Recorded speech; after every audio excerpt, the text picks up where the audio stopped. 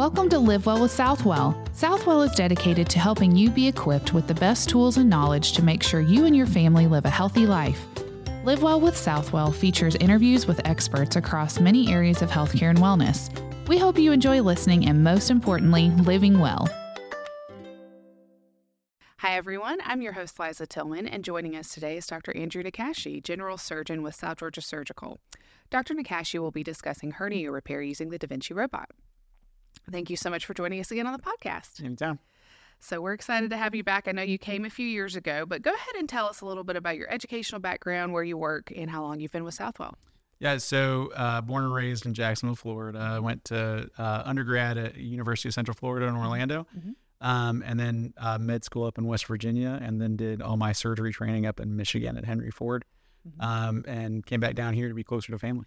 Love it, love it. So how long have you been here with us at the Southwell system? Almost 2 years. Next week will be 2 years. That's crazy. Yeah. So I guess that's about when we did your first podcast before. That's right. Yeah, because we got you before you got real busy. Got me early. Yeah.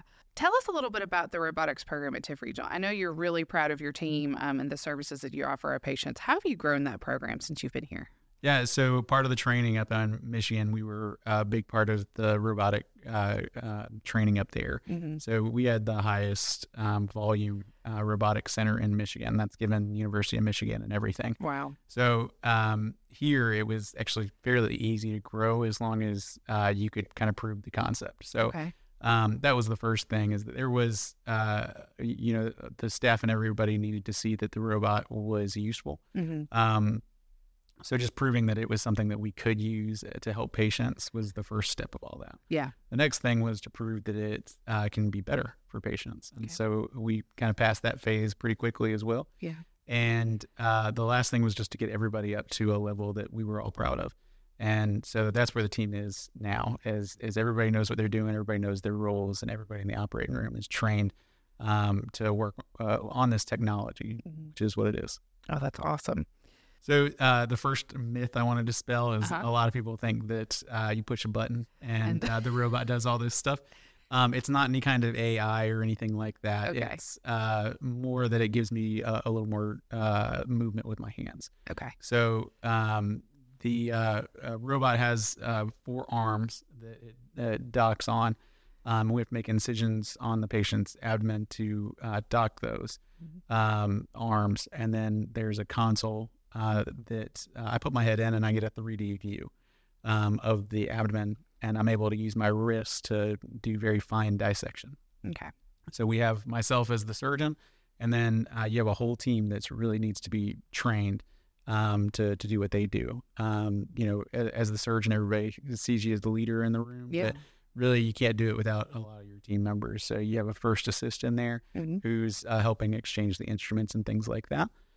You have a scrub tech in there who's helping pass the instruments as well. And you have a circulator who is in charge of making sure everything runs smoothly. And then, of course, the anesthesia staff as well. They have to be comfortable with what they're doing as well. So good point to say there are people in the room. Yes. When you're being operated on, this isn't just a robot like you would picture in your head. That's right. The human body's a little too unique to to not individualize those kind of things. Yeah, so it's definitely just, it gives you a little bit more fine motor. Yeah. If you will. And it's a really cool machine to see. I mean, it looks intimidating, but it's a good thing you know what you're doing. That's right. It's a little new agey, and thankfully the patients are asleep by the time that they see those. That's right. The robots. So it can be intimidating though. Yeah. Well, that's so cool that we have that here. So what are some advantages of robotic surgery versus the traditional surgical methods? So, excuse me, the main benefits for it is that it's a minimally invasive technique. So while laparoscopy is the same way, this allows you to do more difficult things with those small incisions. With traditional laparoscopy, you just have sticks that you work with, and you don't get the wrists at the end of those sticks. So with robotic surgery, I can use those wrists and end up doing the majority of these difficult cases with the small incisions. So the other advantage is that the pain is usually less than an open incision. Okay. And the recovery time is less than an open incision as well. And the stay in the hospital, if you do need to stay in the hospital, is also less for things like colon surgeries and stuff like that. Who doesn't want that? Yeah. Less pain? Less pain, less stay in the hospital. Yeah, absolutely. So you mentioned a little bit about your training. What training experience do you need to have to perform robotic surgery? And are most surgeons kind of your age that are coming out now, is everybody being trained on robotic surgery, or is that something you have to seek out? I would say the vast majority of residencies have a robot that they're training their residents on. Mm-hmm. Actually, the big debate now is, are we doing too much minimally invasive training and not getting enough of that open experience? Okay. So we do, I did 5 years of that robotic training. Now, the people that are learning it now who are obviously not in residency, they need even a couple weeks of training just to learn the technology. Mm-hmm. I always say that if you're going from traditional laparoscopy to robotic, there's not much different other than you'll have a sigh of relief that it's a lot easier. Okay. But all the steps and everything are basically the same. Just knowing how to navigate the technology is the only thing that you really need to learn. Okay. If you're going from an open technique to learning the minimally invasive technique, that obviously will take a lot longer to train on. Yeah. And so that can take months to truly get proficient at. But the majority of surgeons out right now are very comfortable with laparoscopy, and so the jump to robotics isn't much. Okay. So what robotic procedures do we offer at Southwell system-wide? System-wide, so you have a couple of our OB-GYNs offer robotic hysterectomies, again with the small incisions. Myself and some of my partners, we do hernia repairs, so that includes belly wall hernia repairs, groin hernia repairs, and I do hiatal hernia repairs. Along with all my gallbladders are done this way too. Again, if it's becomes important when there's a difficult gallbladder, then I can keep it with those small incisions. Okay. And then I also do colon surgeries this way too, to allow for better recovery afterwards. Okay. So we have one in our hospital in Adel, and we have the one up here. Is that correct? That's right. Okay. So you mentioned hernias. So that's what our main topic is today, hernia repair. So I know nothing about hernias, and I don't know if anybody else does, but maybe, I guess if you've had one, you probably are a little familiar with it. But what are the different types of hernias? You mentioned that before. Yeah, hernias kind of come in all shapes and sizes. Okay. So, when most people can see their hernia, they're usually talking about a belly wall hernia, a belly button hernia. Okay. So those present a little bit differently. You have this little outpouching that you can feel on your belly wall. Mm-hmm. The groin hernias, men get those most commonly. There's a natural weakness there. And so you can have this bulge that happens down in your groin that sometimes can be painful. Sometimes it's just irritating more than anything else. Okay. And then the last one that we talked about was that hiatal hernia. Those usually, you can't see them.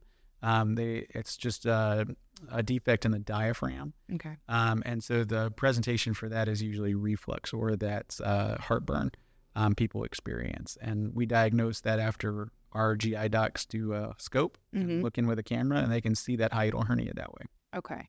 So that was my next question. What are the symptoms of hernias and how are they diagnosed? So where you talked about hiatal, but what about the other ones? Yeah, so the other ones can present with pain. Yeah. The reason we fix those most commonly is we don't want any bowel or anything to get trapped in there. And so we try to fix them before that actually happens. Funny enough, the larger hernias are less likely to trap any kind of bowel because it kind of moves in and out freely. Okay. The small ones are the concern, and so we try to fix the small ones as soon as we can.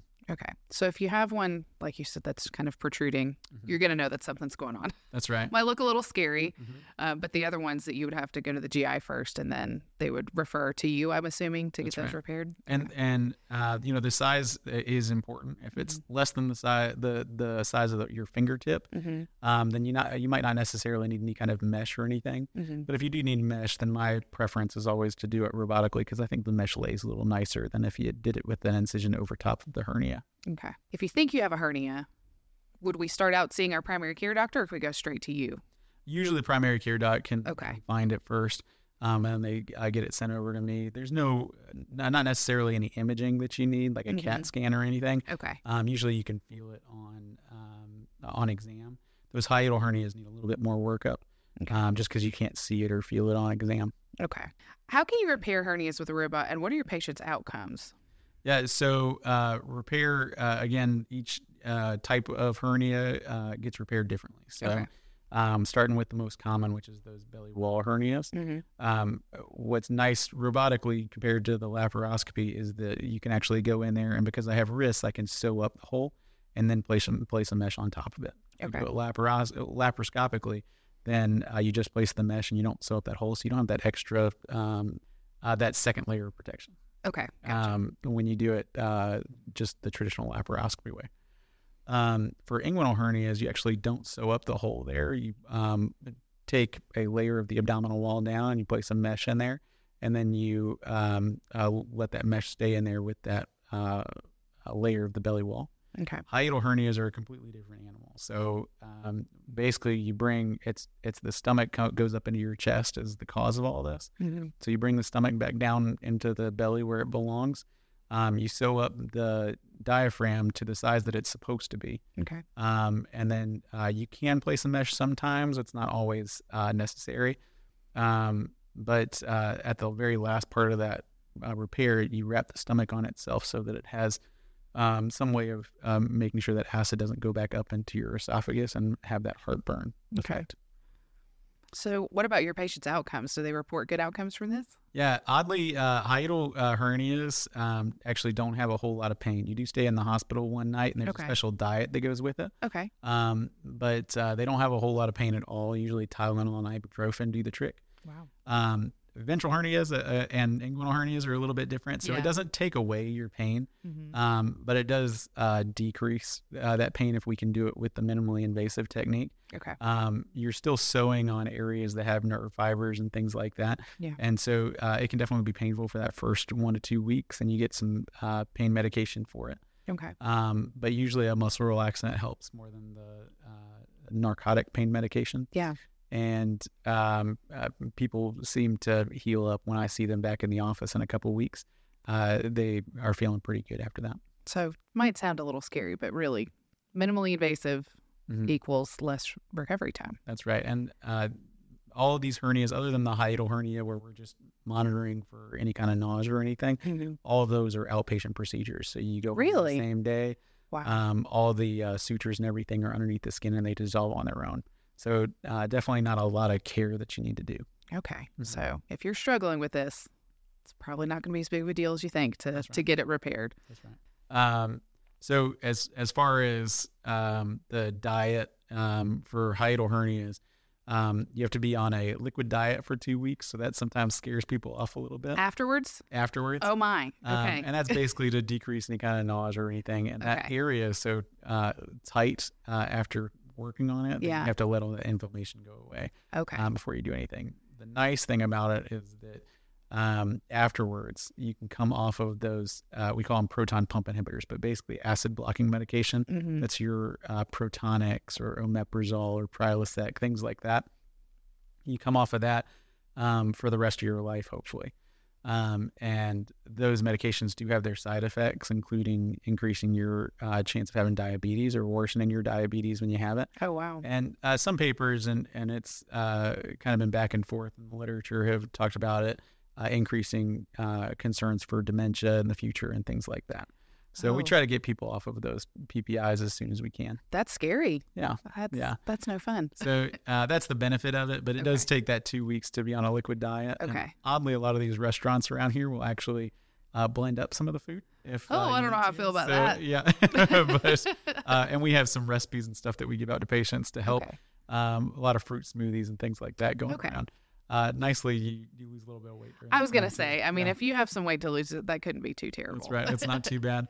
As far as the recovery and everything for the other hernias, we just ask that you not lift anything over 20 pounds for about 4 weeks after the surgery, just to prevent any kind of recurrences. And then most people can get back to work at a light duty kind of stage at a week or two after the surgery. Okay. Yeah. So when you think of surgery, these are the more easy kind of repairs and things that you can have done. Yeah, it's the pain and everything. You can, like I said, it's not going to be zero. Right. But you're gonna have pain. It's surgery. We're cutting you in an organized way. That's right. But other than that, it's something that people get done every day, and it's amazing people probably walking around that have just had this kind of surgery and you just wouldn't know it. Yeah. How many do you do per week usually? Usually about 3 or 4 hernia repairs a week. Mm-hmm. Probably about that same number of gallbladders as well.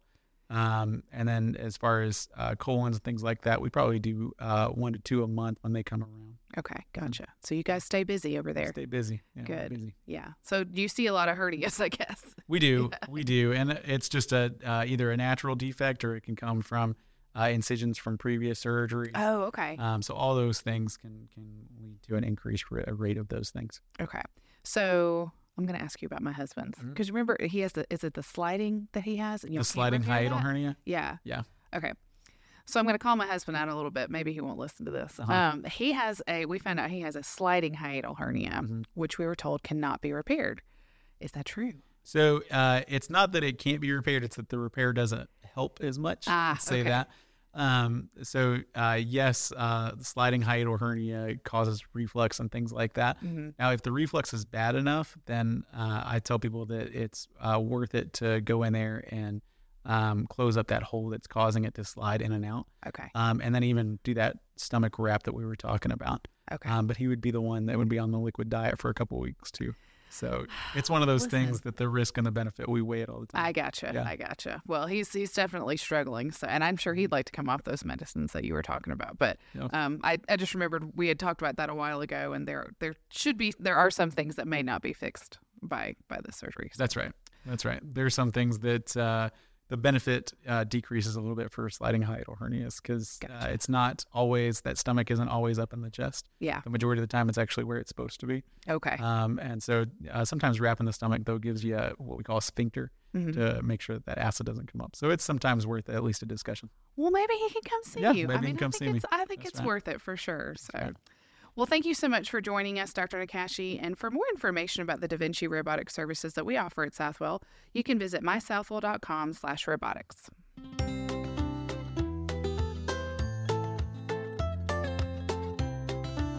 Thank you for listening to this episode of Live Well with Southwell. If you have a question for a healthcare expert or a topic you'd like us to discuss, send an email to info@mysouthwell.com. Until next time, live well.